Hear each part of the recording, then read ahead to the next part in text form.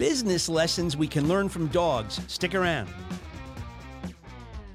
Our book about improving customer experiences is now in audiobook format on Amazon, Audible, and iTunes.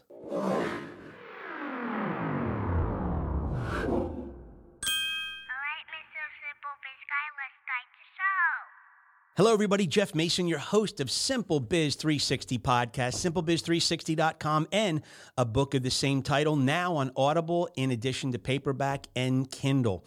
So we really appreciate you being here. We're on YouTube, IGTV, Gab TV, and on 28 listening platforms. We'd love your subscription or your follow, and certainly your reviews on any of the listening platforms. So we're going to be talking about the business lessons we can learn from dog ownership today. And then we're going to use the 3 R's just to kind of keep us in line: reception, reliance, and reciprocity. So think about our relationship with dogs, right? Just they always greet us with enthusiasm. That tail seems to always be wagging. It's the same wag and the same excitement, whether we've been gone 10 hours or 10 minutes, right? They just greet us and they just love us unconditionally, and they make us feel special. Even if we're ignoring them, or, we're busy with something else, we're bringing in groceries and we're not paying attention to them as they're jumping up on our leg, but they're always demonstrating their excitement. So the question we have to ask ourselves is, are we giving our customers this same type of reception where we're saying, hey, you are appreciated, you're needed, you're wanted?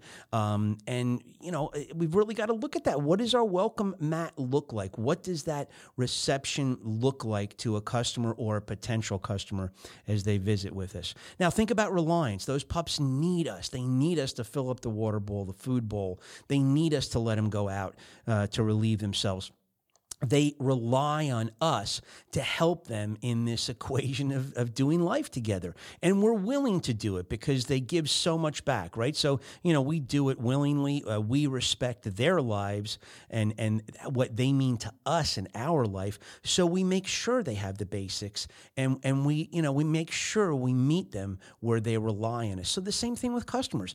Customers rely on us for a lot of different things, not just products or services, but they rely on us for information, for us to understand how they're feeling. I talked to a gentleman the other day. He's in the business of there's all these calamities that happen to homeowners, and it's that empathy that is there with the homeowner after a calamity. They've got to realize what these people feel like. They've got to be more empathetic to that situation. So same thing, the customers pay our bills. What can we do to show them that they have given us, their money, and we're serving them better?